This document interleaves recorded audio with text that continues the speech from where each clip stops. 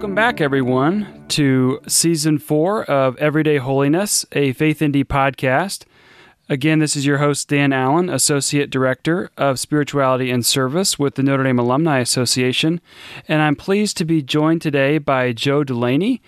Joe is actually a friend of the university and has an interesting connection with Notre Dame through our clubs network as well as our Alumni Association board. And we'll get into that, as we always do, with our guests. But Joe, I just wanted to say welcome to the Faith Indie podcast. Dan, it's a pleasure to be with you. So Joe, if you would, just introduce yourself to the audience. Tell us a little bit about where you come from. I live currently in Staten Island, New York, where I have been living for the last 49 years. I grew up in West Orange, New Jersey. I married a wonderful woman from Staten Island. And when we decided where we lived, I compromised and decided we'd go to Staten Island. I'm very proud to be in Staten Island. And my professional life, I spent 41 years at the great firm of Deloitte. I retired in December 2010 as a retired managing director. Now, in that intervening years, from moving to Staten Island and retiring from Deloitte, I became very involved with the Notre Dame Club of Staten Island. Mm-hmm. And Dan, I can't tell you how much I appreciate the outreach that was made to me in 1990, 91 by the alumni of the Notre Dame Club to ask me to be a participant and to engage with the club in their activities on the island. Now, the first thing I told them, Dan, was to check my background. I have a degree from Seton Hall University, not the University of Notre Dame. But they told me that their club was going to be open to friends and people who shared the values of Notre Dame. Mm-hmm. And that's the other part of my story. When I was growing up, my idol was my dad. And unfortunately, he died when I was 14 years old. But he instilled in me a love of Notre Dame. My dad was a blue collar. He was a policeman and a factory worker in West Orange in Orange, New Jersey. But he always had that dream and love of Notre Dame. And he instilled it in me. And his hero, although he had many who were football players and coaches, his real hero was Father Ted. And he told me a story when I was a little boy about when Father Ted was announced as president of the university in 1952. And the announcement was made, and he came out to a press conference, and a reporter threw a football at Father Ted, told him to catch it. And Father Ted said, "Would you have done that if you were here for the announcement of the president of Harvard?" So Father very gently put the ball down and talked about what his goals were for academic excellence and spirituality at Notre Dame. But that inspiring story was what motivated me to try to go to Notre Dame. But when my dad died when I was 14, there was no way that my mom, who was a sales clerk, could afford the tuition and to pack me off to Notre Dame. So I proudly went 4 years to Seton Hall University. I day hopped, which meant that I lived at home, had 2 part-time jobs, and got my degree from Seton Hall, and very proud of it. Mm-hmm. But there was always that goal of being a part of the Notre Dame family, not just because of listening to the Irish on the radio with football, but to also see what Father Tesberg and Father Joyce were doing with the university and how much I was always interested in. I saw my firm, Deloitte, being a very active recruiter on campus. Right. And many Notre Dame alumni came to work and became partners and business associates of mine. So when I moved to Staten Island, several years after being on the island, the Notre Dame Club of Staten Island, through community activities that both of us were involved in, Dr. Robert Griswold and Dick Creedon, Griswold from class of 74, Creedon is 62, invited me to become a member of the club and to work on many of their social activities that they had in community service projects. And I accepted their offers and never regretted it once. Never looked back on becoming a member of the Notre Dame Club. Yeah, I know in talking with a lot of folks from the Staten Island Club and just knowing a bit of your story, they've been really grateful to have you. I am curious about your upbringing and the practice of your faith. Can you give us a sense of what were some of the important lessons of faith and work ethic that those in your family gave you? I think the story that I related about Father Ted and the direction that he saw the university to take, but not just in academic excellence, but in spiritual enrichment. It was an exciting time for me, Dan, to be at Seton Hall University when the Second Vatican Council was in progress. Right. And I knew that Father Ted and the priest at Notre Dame, as well as the priest at Seton Hall and around the world, were excited by Pope John XXIII's call to aggiornamento, to renew the church and to explain the practical applications of the faith and living the word of Christ. And one of the things I remember they taught us at Seton Hall that I hope guided my development of my faith, and I thought very well complemented by my involvement with the Notre Dame Club, was that of all the church documents, there was one called The Church in the Modern World. Mm-hmm. And I think I've probably read that once or twice a year for the last 40 or 50 years. And the reason I did it, it's a spiritual reflection upon what it means to be a Christian in the modern world, and how to seek, as is in the document, it talked about peace being an enterprise in social justice. Mm-hmm. And I see what Christ taught us in his ministry about reaching out to the poor, healing the sick. And this was God incarnate who was telling us to do this. And if we wanted to be truly faithful to him, we had to follow his example. So I got very excited about my faith at that time when I was in college and subsequently as I began my professional life at Deloitte. And then when I came to be involved with the Notre Dame Alumni Association and with the Spirituality and Service Committee, I see coming to a full circle, a complement of that belief that my faith is the good works that I do in the name of Christ, and how it ties in with the Eucharist, that it's all encompassing of my actions to manifest Christ to the world through my good works, hopefully. Yeah, that's beautiful that we become what we receive, and then we're sent out to be Christ in the world. So what a great connection and witness and encouragement for all of us, really. Joe, I've known you for a little while, but I didn't know that you lost your dad at such a young age. And I'm sure an event like that could really derail a person or set them on a different path than what they may have originally thought. Can you give us some insight into what that was like as a young man to lose your father, and maybe how you have honored him in the way that you've lived your life since then? Right. I think what it was as discouraging and as heartbreaking as it was to lose my dad 3 weeks before I graduated from the 8th grade. And I was an altar boy at his Mass. And I was comforted by the fact that in his last year, he was very sick, but I was by his side along with my sister. And I kind of looked at the life he had led. And he was only 51 when he died. Wow. But Dan, in 1959, men and women who went through the Depression, the Second World War, they were a lot older than many of us who get to 59 now or 51. Yeah, sure. It was his life experience. And one of the things my dad was very devoted to was Our Blessed Lady. Mm-hmm. He always carried his rosaries. And that was an example for me. And I know that when he passed away, I figured I wanted to live the life that he would be proud of me for. Yeah. And I had to then understand to do the right thing, to be supportive of my mother, who was a very spiritual and encouraging presence in my life. But it was difficult when you didn't have that father presence, but I was able to rely upon my faith.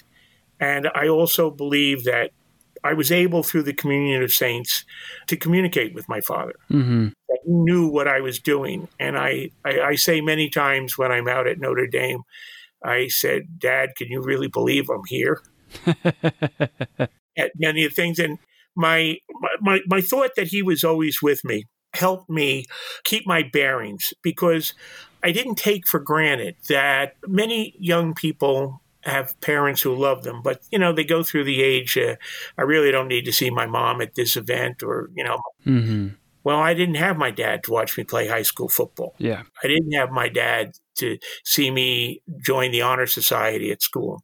So I knew he was present, but I didn't take, sometimes people take for granted what they have in their dads. And I realized that I was always going to make sure that what I did would have made him proud of me. And I say that in my adult life, as I try to be a loving husband to Nancy, a devoted father to my children and my grandchildren, and to be a faithful servant of Christ. It's a tremendous legacy you carry on, and I'm sure have done it well. You talked about your time at Seton Hall and your growth there. Can you tell us what led you to the career path that you chose and how that came about? Well, I was a non-CPA partner at Deloitte. Mm-hmm. My role, I was not an accounting major, but my role was interested in human resources and people development and continuing education. And when I was interviewed for a position with the firm, I knew that I was going into an area of human resource, staff scheduling, and audit development. I loved it. Yeah. Because it allowed me to work with the partners in developing within our staff people who would have to be successful in their professional life by service. I saw a great deal of analogy between working at a firm like Deloitte, being a part of a very prominent law firm, let us say, or another professional organization, because your talents and your achievements at these firms is based upon how you grasp serving your clients. That's an important part of success. Sure. And I thrived in that environment. Sometimes people are more comfortable when tasks are defined and they're told to do this, do that, and there's a certain career points in the ladders. Well, in a firm like Deloitte, as in the other professional accounting service firms and law firms, the people who make partner or directors are those that recognize that the whole reason why we're there is to serve our clients. Mm-hmm. And I saw an analogy between what I was doing for my clients to my faith. Yeah. In serving the community. And Dan, what made even it more of a rewarding career at Deloitte, as I progressed through management and did become a leader in the firm, I was able to help develop a lot of corporate leadership programs of community involvement and service, because we had a lot of talented people who knew tax codes and consulting services and how to do business right. And we set up a network of volunteering our time to help organizations, not-for-profits in New York City that needed professional help. And I wasn't surprised when we put out the word to our staff, would you like to volunteer to be a mentor, to be someone to work in a soup kitchen? Would you like to lend your talents to a not-for-profit organization that needs help? The response was overwhelmingly yes. Mm-hmm. And yet we were people that, here's a staff, you're working 45 to 60 hours a week. And now along comes Joe Delaney and some of the partners asking you to give maybe 3 or 4 hours extra a week to work with a theater company or to work with the Salvation Army in a soup kitchen or to mentor some high school kids in New York City. But a lot of times it's because we don't ask people to do things that we don't get things done. So in my career at Deloitte, we took the ability to serve our clients and serve them well with whatever problems they had, teach our people how to be responsive to that call for service, and then turn around and say, we can be a great corporate citizen in New York City, and people will see us for what it was. And that had residual effects.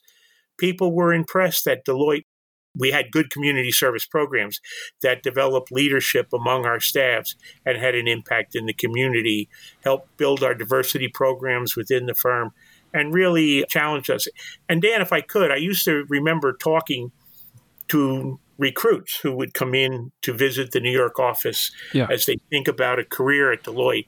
And invariably, I usually got asked by my partners to at least talk a little bit about our community service programs with Notre Dame seniors or Notre Dame graduate schools or students that were coming in. And one of the things I always said, Dan, I thought there was a great synergy between Deloitte and Notre Dame because both attained professional excellence in their fields, education and professional services. But I said there was a culture of giving and service at both institutions that I think if you come to Deloitte, you will feel very comfortable.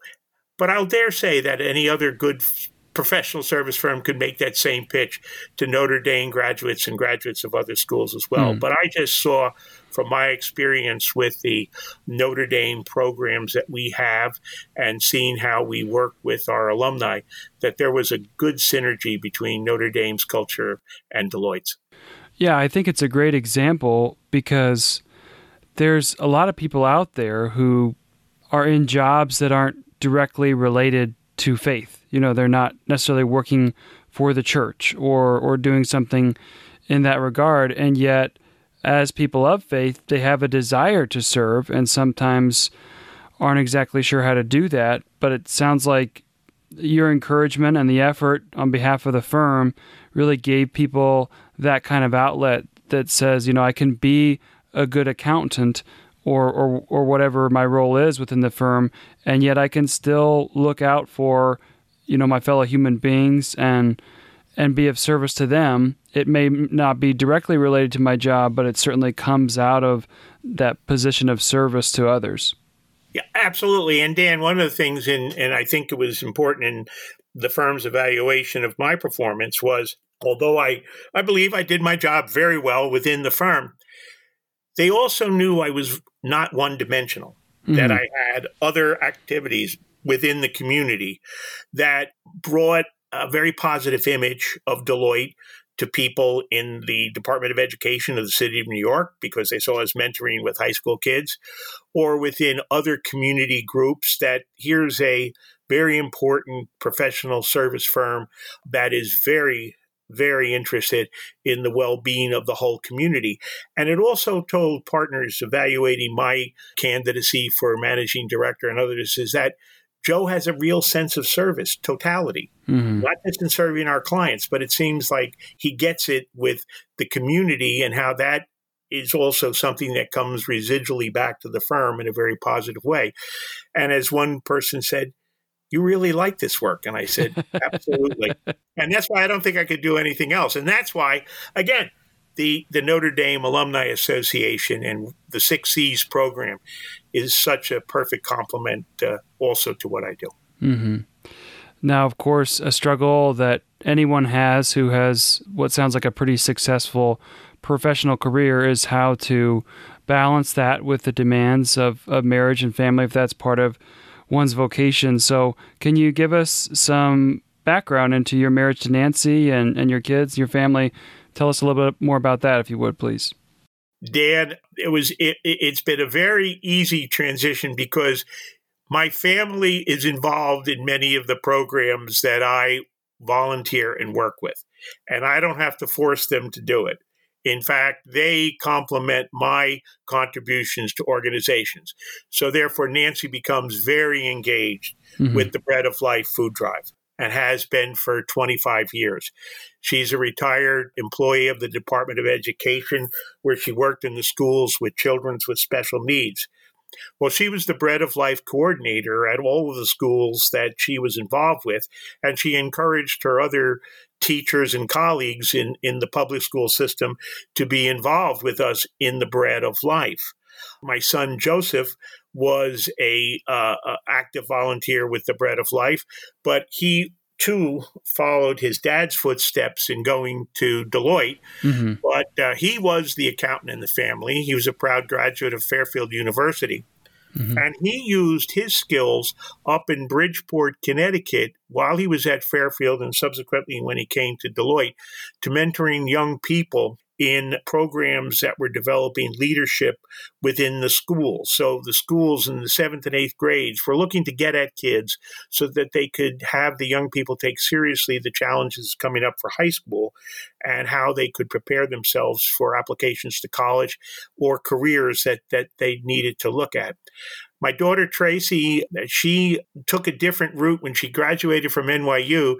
She went to Japan, where for 2 years she worked as a translator. She was a Japanese major at NYU. Yeah. And she studied a year at Waseda University in Tokyo in her junior year. And upon graduation from NYU with a Phi Beta Kappa, she went to work with the United States State Department in a people-to-people program where she was the assistant to the mayor of Yokohama in developing language programs for his staff to better serve the English-speaking population of Yokohama as an effort to develop business for the Japanese city and the Japanese government.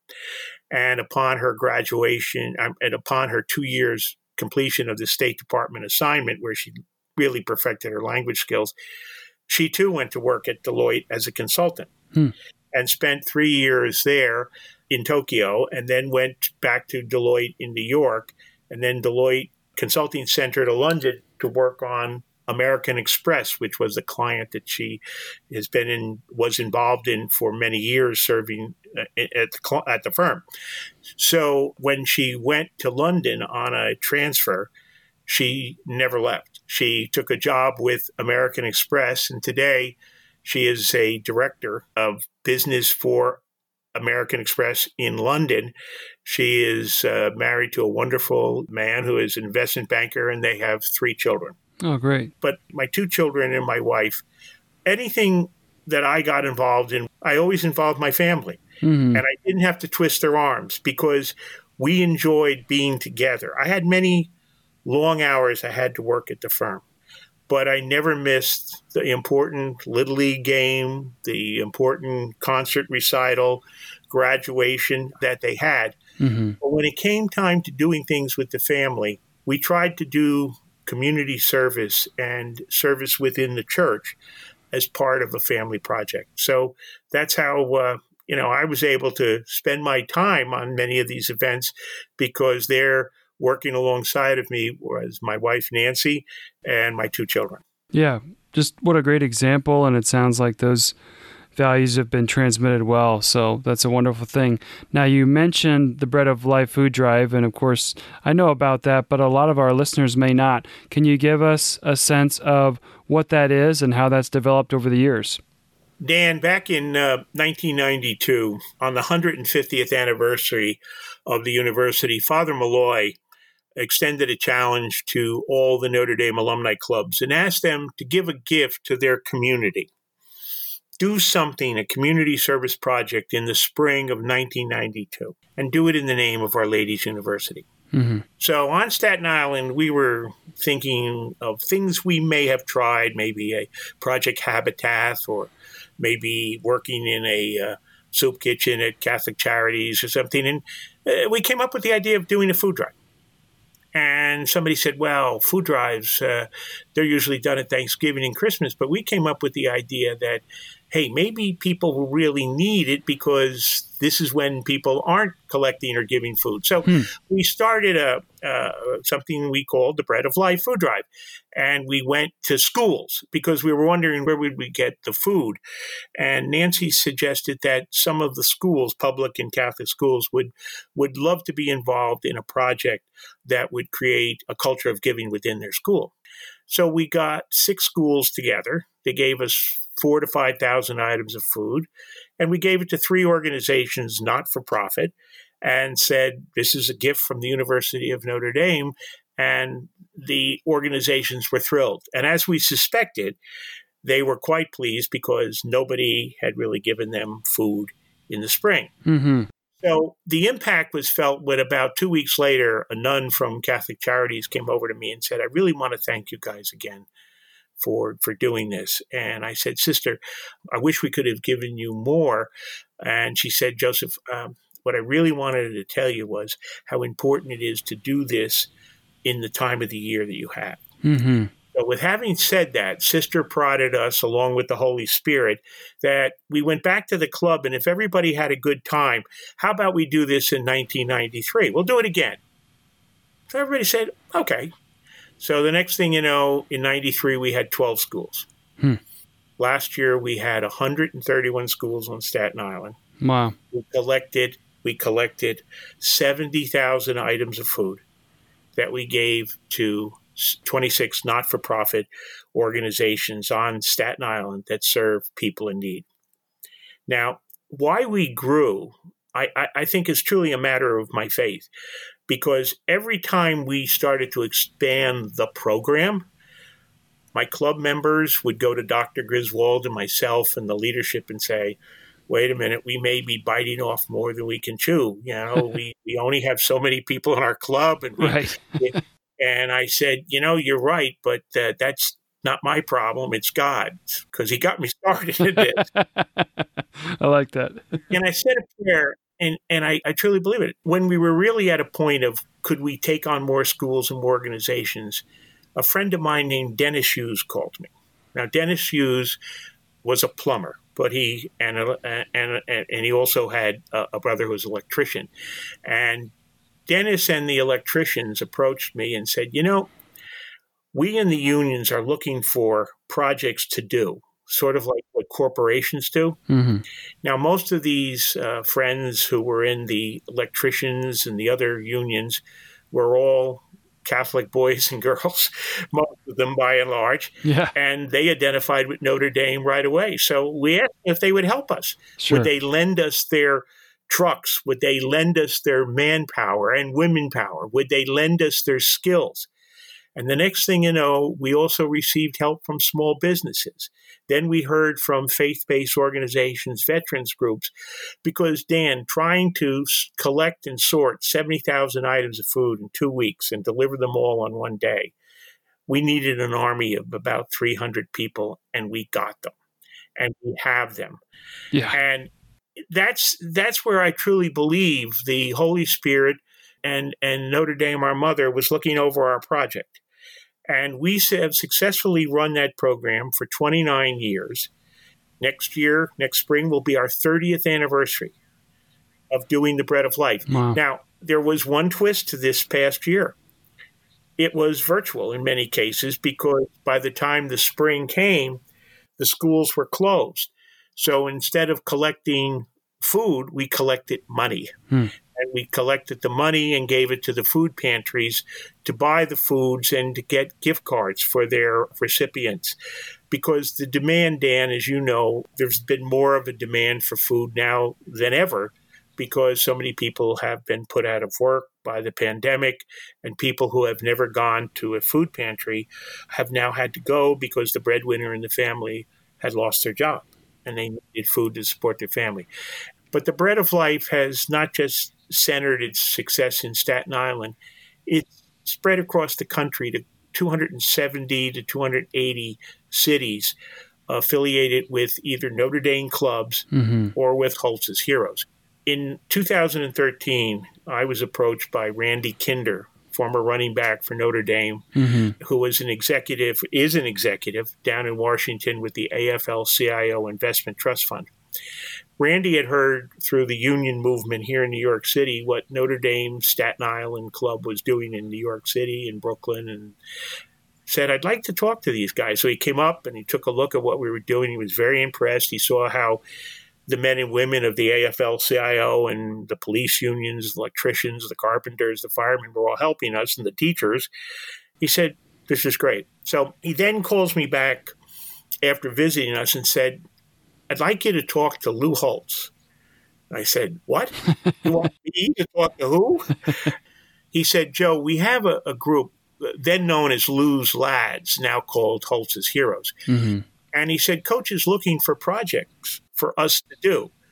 They have done a wonderful amount of fundraising and great work within their organization for their members in the community, but Coach wanted them to do something.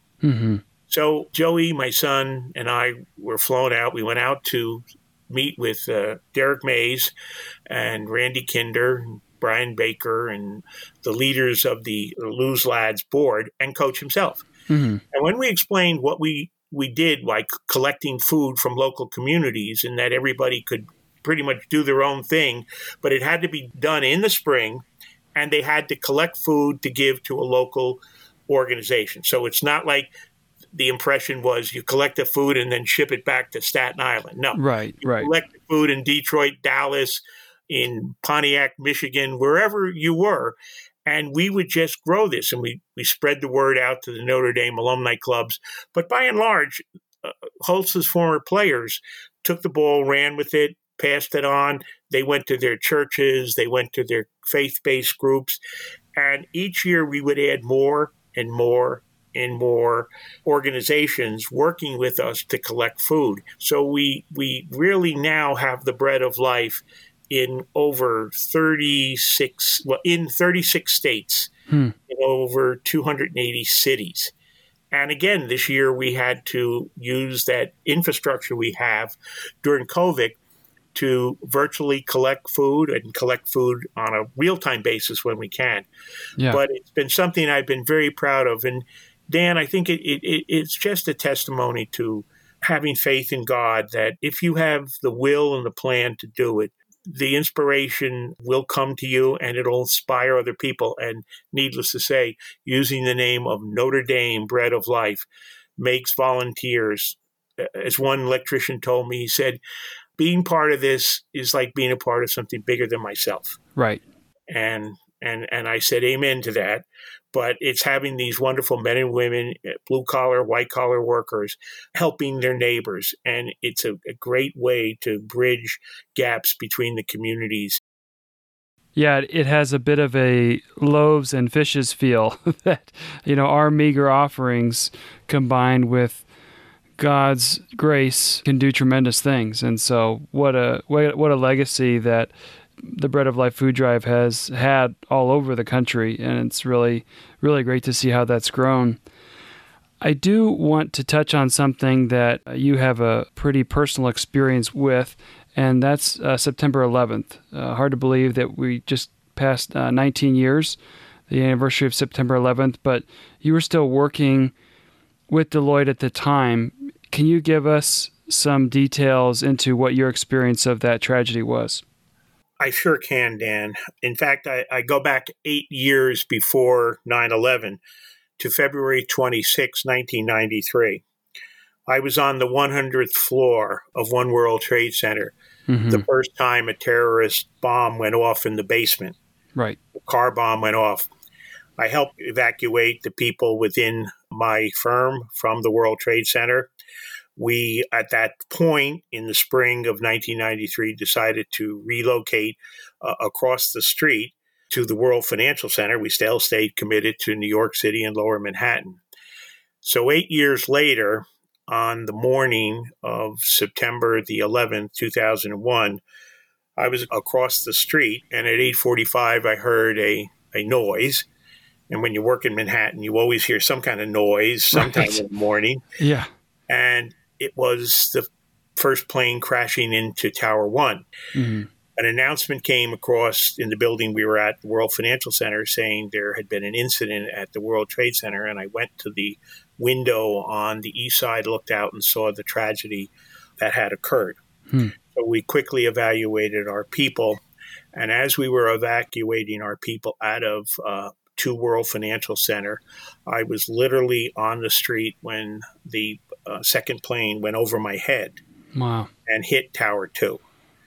I fell to the ground not knowing what would happen because I saw this massive orange ball of flame come out when the plane hit.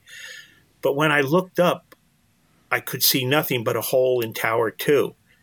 So here's a 747 that goes into a building like a piece of bologna into a sandwich, and nothing was hanging out, but yet there was total destruction. And then I said, oh my God, that's what happened to Tower 1, because the sky was crystal clear that day. Right. And you know that on a day like that, there would be no pilot error from flying into a building like that. Well, Dan, there was something also very personal to me that day.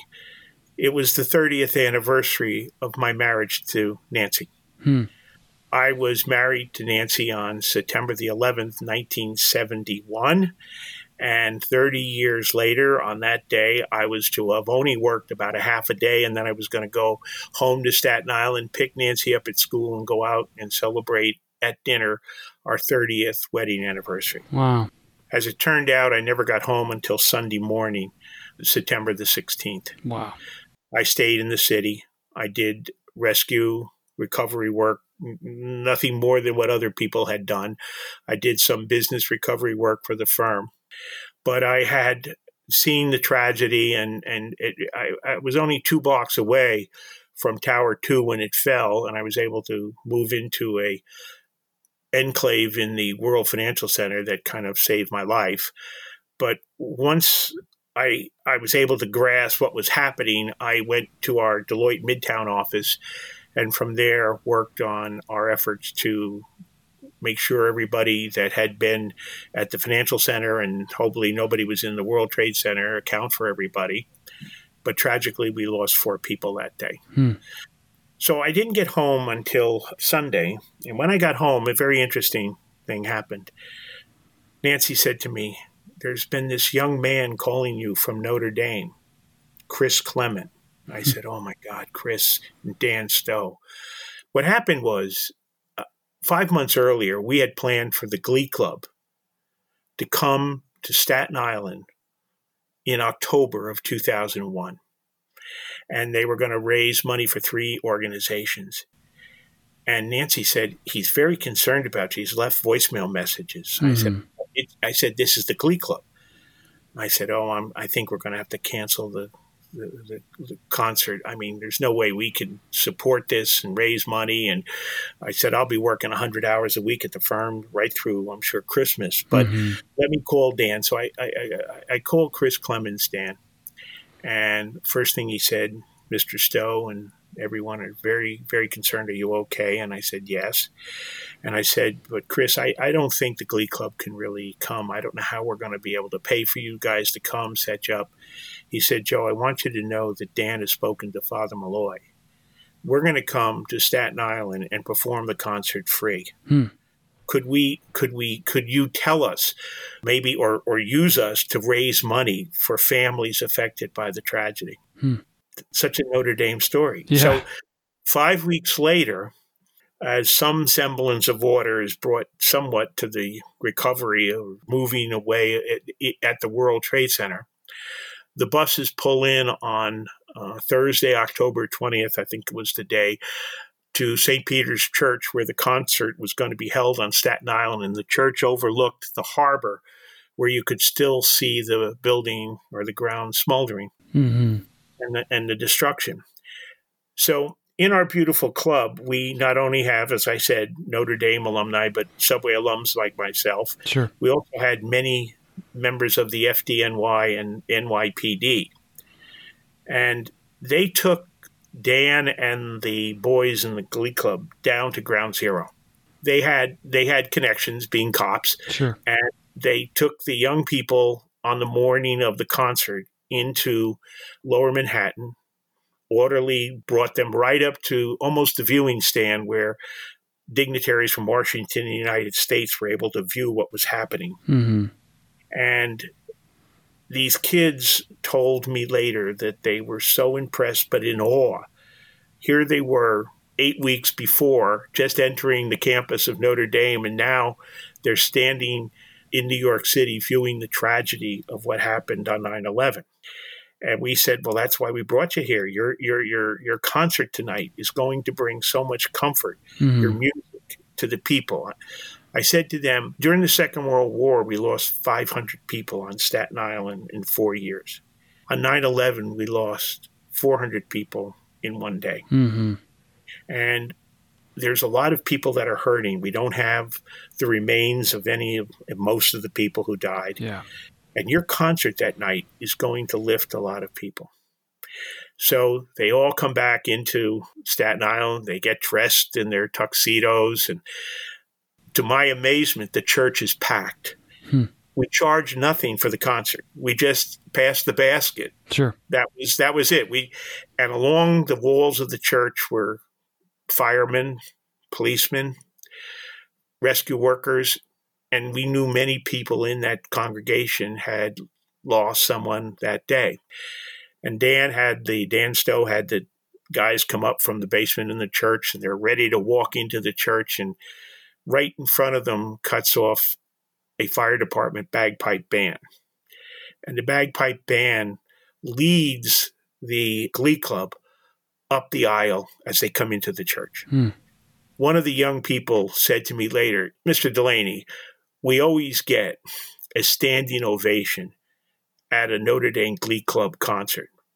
But this is the first time I got a standing ovation as we entered the building." Yeah. They went on the altar of the church and they sang. Many of them said like they've never sung before because what they saw earlier that morning had inspired them. And we normally saved giving gifts to them at the end of the concert. But half the firemen and policemen who were ringing the church and were outside with their fire rigs had to go back to ground zero, and they were going to be replaced by another half of the men and women in the fire department, police department, who wanted to come and hear some of the concert. Right. So the police members of our club, myself, our president, we gave them little badges that said NYPD and FDNY, and we gave them FDNY, New York Port Authority, and NYPD baseball caps, the caps that many people may remember seeing the Yankees wearing. Right. And others. So they took their caps and they put it in their tuxedos. They thanked us. They left. We had their intermission break. They came back and they closed the concert in probably one of the most emotional moments that I was ever able to be associated with, especially with Notre Dame. They sang the Alma Mater. Mm-hmm. They had sang the Ave Maria, and then they broke into the Victory March. And while they were singing the Victory March, they reached into their pockets and they put their NYPD, FDNY, Port Authority police hats on. There wasn't a dryer in the church. Right. And I still get emotional talking about it. Sure. And Dan, I have gone back to Notre Dame for alumni conferences, and somebody will say, "You're that guy from Staten Island." I said, "Yeah, I'm Joe." And he said, "You may not remember me, but I was in the Glee Club in 2001. Huh. They said to us, many of us felt that concert changed their life. Because here's the interesting point. 3 years later, the seniors in 2004 came back to sing at the St. Peter's Church as we were approaching the 5th anniversary of 9/11. And there were 17 of them who were freshmen on 2001, and now 17 of them are seniors in 2004. Okay.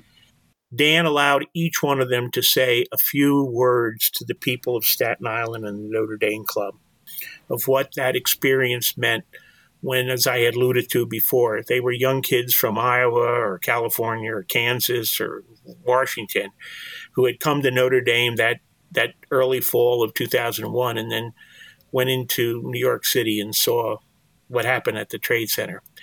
And many of the young men said, "It changed my life." One young man said, "I'm now going to medical school because of just what I saw that day and how I wanted to rededicate my life." The fire department gave Dan and the Glee Club a picture of all 343 firefighters that died that day. They gave it to them in 2004. Yeah. We just didn't have that all put together in 2001. But Dan, 9/11 has always been a very important time for us on Staten Island. And the last Notre Dame tie-in is what we did as a club a year after 9/11. So it's 2002. And as we approach 2002, the club decides we're not going to bring the Glee Club back, but we really need to do something that would remember that day and put it in the contents of Notre Dame and our Catholic faith.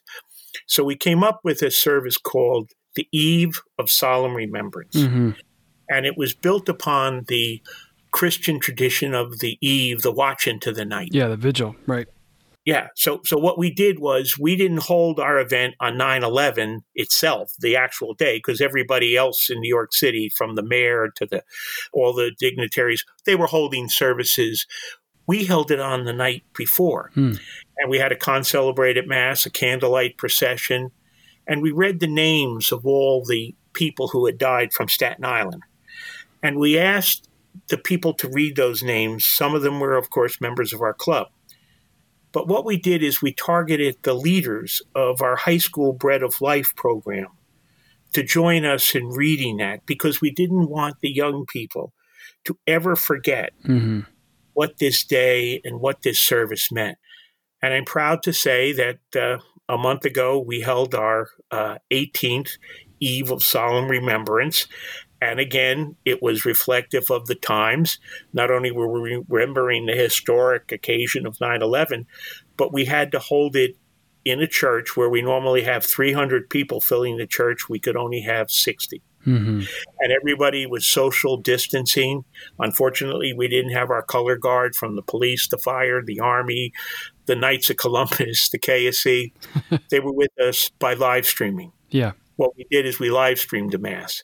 And hopefully next year we will have, in 2021, a remembrance again. But Dan, thank you for bringing that up, because it was not just personal to me because of my proximity to the day of the attack, my engagement with Deloitte, but it's also the fact that my strong faith in Notre Dame and our belief that our Blessed Mother, Our Lady of Sorrows, would come and comfort us. And she has every year.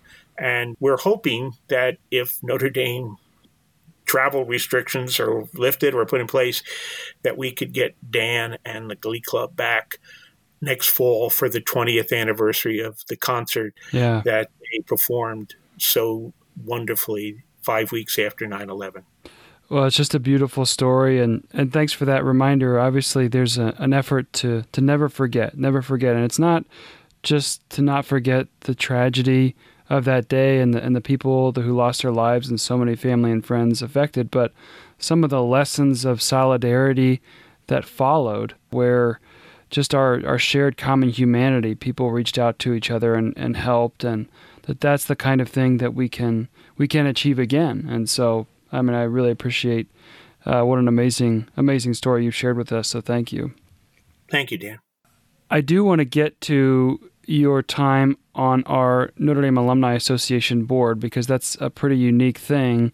You were the first non-alumnus to serve on our board as we restructured things. And as you mentioned, Notre Dame Club of Staten Island, you've been such a great member of that club. A lot of our clubs around the country and around the world certainly welcome alumni and friends. Anyone who wants to be a part of a club can be, but up until your time on the board, there wasn't a non-alumnus who served on the board. So could you give our audience some insight into what it was like to be asked, and then your experience while you were on the board? I can remember the phone call from Dolly Duffy asking me to join the board as if the call was yesterday, although it was 2.5 years ago. Yeah. And it took me all of about a nanosecond to say, absolutely, I'd be delighted to do it. I was honored to be asked, and I felt that a sense of great responsibility was put upon me, perhaps not unlike when my dad died. And I was a 14-year-old boy that started to have to realize there's a lot of serious things you're going to have to do, and a sense of responsibility, and start learning it now. Well, I felt that being asked to be the first non-alum on the board was going to require me to do the best job I could possibly do for the board. I think everything I did, either at my firm or with the Notre Dame Club of Staten Island and the work with the 6 C's, was to give my best to do it. But this was like a God-given opportunity to be able to say, okay, now you can really hopefully make a contribution to Our Lady's University, because through Dolly, Notre Dame is asking you to lend your talents once again. to the betterment of our programs and Our Ladies University. So the only thing I did, Dan, in full disclosure, I lobbied like hell to get on your committee for spirituality and service, and I also felt I could make a contribution to the club's committee. I think even Dolly and everybody knew I would make no contribution to the technology committee. That wasn't my comfort zone. And I got on the committee assignments that I had, and it was something that I know my dad. I mean, I remember my first alumni meeting. I went down to the grotto, as I did on every visit to Notre Dame. But I said, in my prayer, Dad, could you actually believe I'm here? Mm-hmm. And in this capacity, many times that I've been out there for football games or other meetings, sure. It was always, I never lost the thrill, never do, never will, of going on campus. Yeah. This one was special because the next day I was going to be introduced at a breakfast to get up, introduce myself to my fellow board members, and then from there take on the responsibilities that my committee assignments asked me to do. Mm-hmm. Well, it's been a great honor to have you as part of the board and personally as part of my committee, especially your contributions in helping us start the Chuck and Joan Lennon Gospel of Life initiative, which honored our late executive director, Chuck Lennon, and his wife, Joan, in a lot of pro-life outreach and ministries. So thank you for your many contributions there and elsewhere. As a final question, we do like to ask our guests about holiness because that's what our podcast is called. You've talked about a lot of people in your life and so many of these stories that exhibit holiness. If you could sum up for us, though, what are the principles by which you've lived your life that help you pursue holiness? And are there any particular models of holiness that have really stuck with you throughout your life? Dan, I think as I think back on my last few years in high school and my time entering college, I think of the beloved memory of St. Pope John the 23rd. And I look at his face. I remember as a little boy, I was in the 8th grade when he was elected. It didn't really mean much to me. It was nice news. But I think as I was developed in my faith through high school and then over at Seton Hall, I could understand what he was trying to do with the council. Mm-hmm. But I think the most important thing I remember reading about him subsequently was his courage in being holy and humble. He was not a very impressive looking man. He was you could have been your typical Italian fisherman. And he had a warmth in his eyes and in what he wanted to do for the church. And I remember reading a story that not soon after he was put on the throne of St. Peter's, he made a point of reaching out to the rabbi of Rome. Mm-hmm. Because he had seen the horrors of what the Nazis had done in parts of Turkey and other parts of Eastern Europe when he was cardinal and archbishop.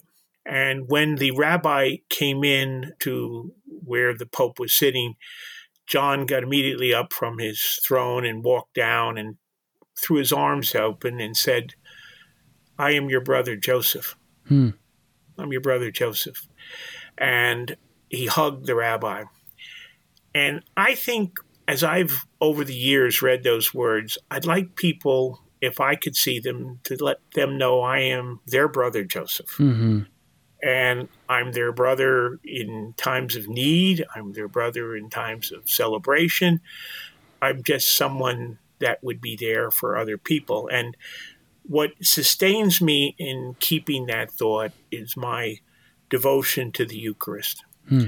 Nancy and I try to go to Mass every day, and we live the life of the Eucharist in our lives because it's so encompassing. It engages us through the Eucharist and all the people around us, not just at Mass, but when we leave church and we go through our daily routines. To be able to think that we walk out of church and we are carrying with us in our presence the body and blood of Christ, the Eucharist. It's very sobering when you then get in the car and somebody cuts you off and you want to curse them out. You got to realize, wait a minute. Right.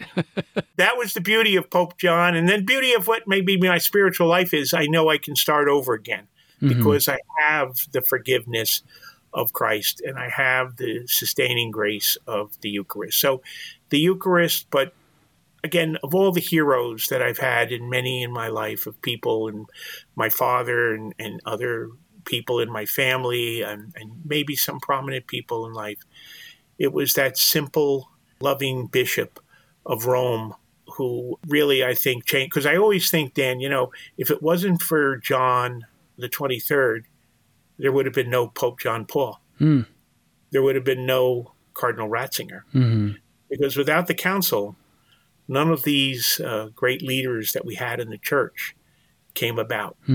And again, if I could follow his humility, and I have plenty to be humble about, it's to take that humility and use it to serve people. And I can't thank you and Dolly and Mike for giving me the opportunity through my association with the Notre Dame Alumni Association to serve not only the people in the Notre Dame family, but people in the family of God.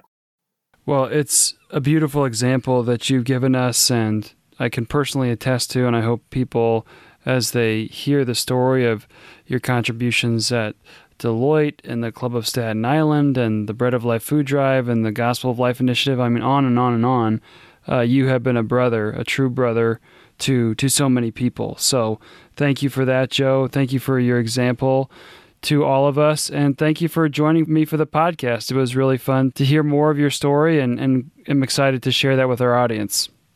Dan, God bless you, and God bless your family, and thank you so much for this opportunity to speak with you. Absolutely. God bless you as well. Well, that concludes this episode of Everyday Holiness, a Faith ND podcast. If you'd like to receive notification of future episodes of the podcast, you're welcome to subscribe to any podcast subscription of your choosing, as well as to subscribe via email to our daily gospel reflection at faith.nd.edu/signup. There, in addition to receiving notifications of the podcast, you'll also receive a reflection from a member of the Notre Dame family on the day's gospel. Thank you for being with us, and until next time, you will be in our prayers.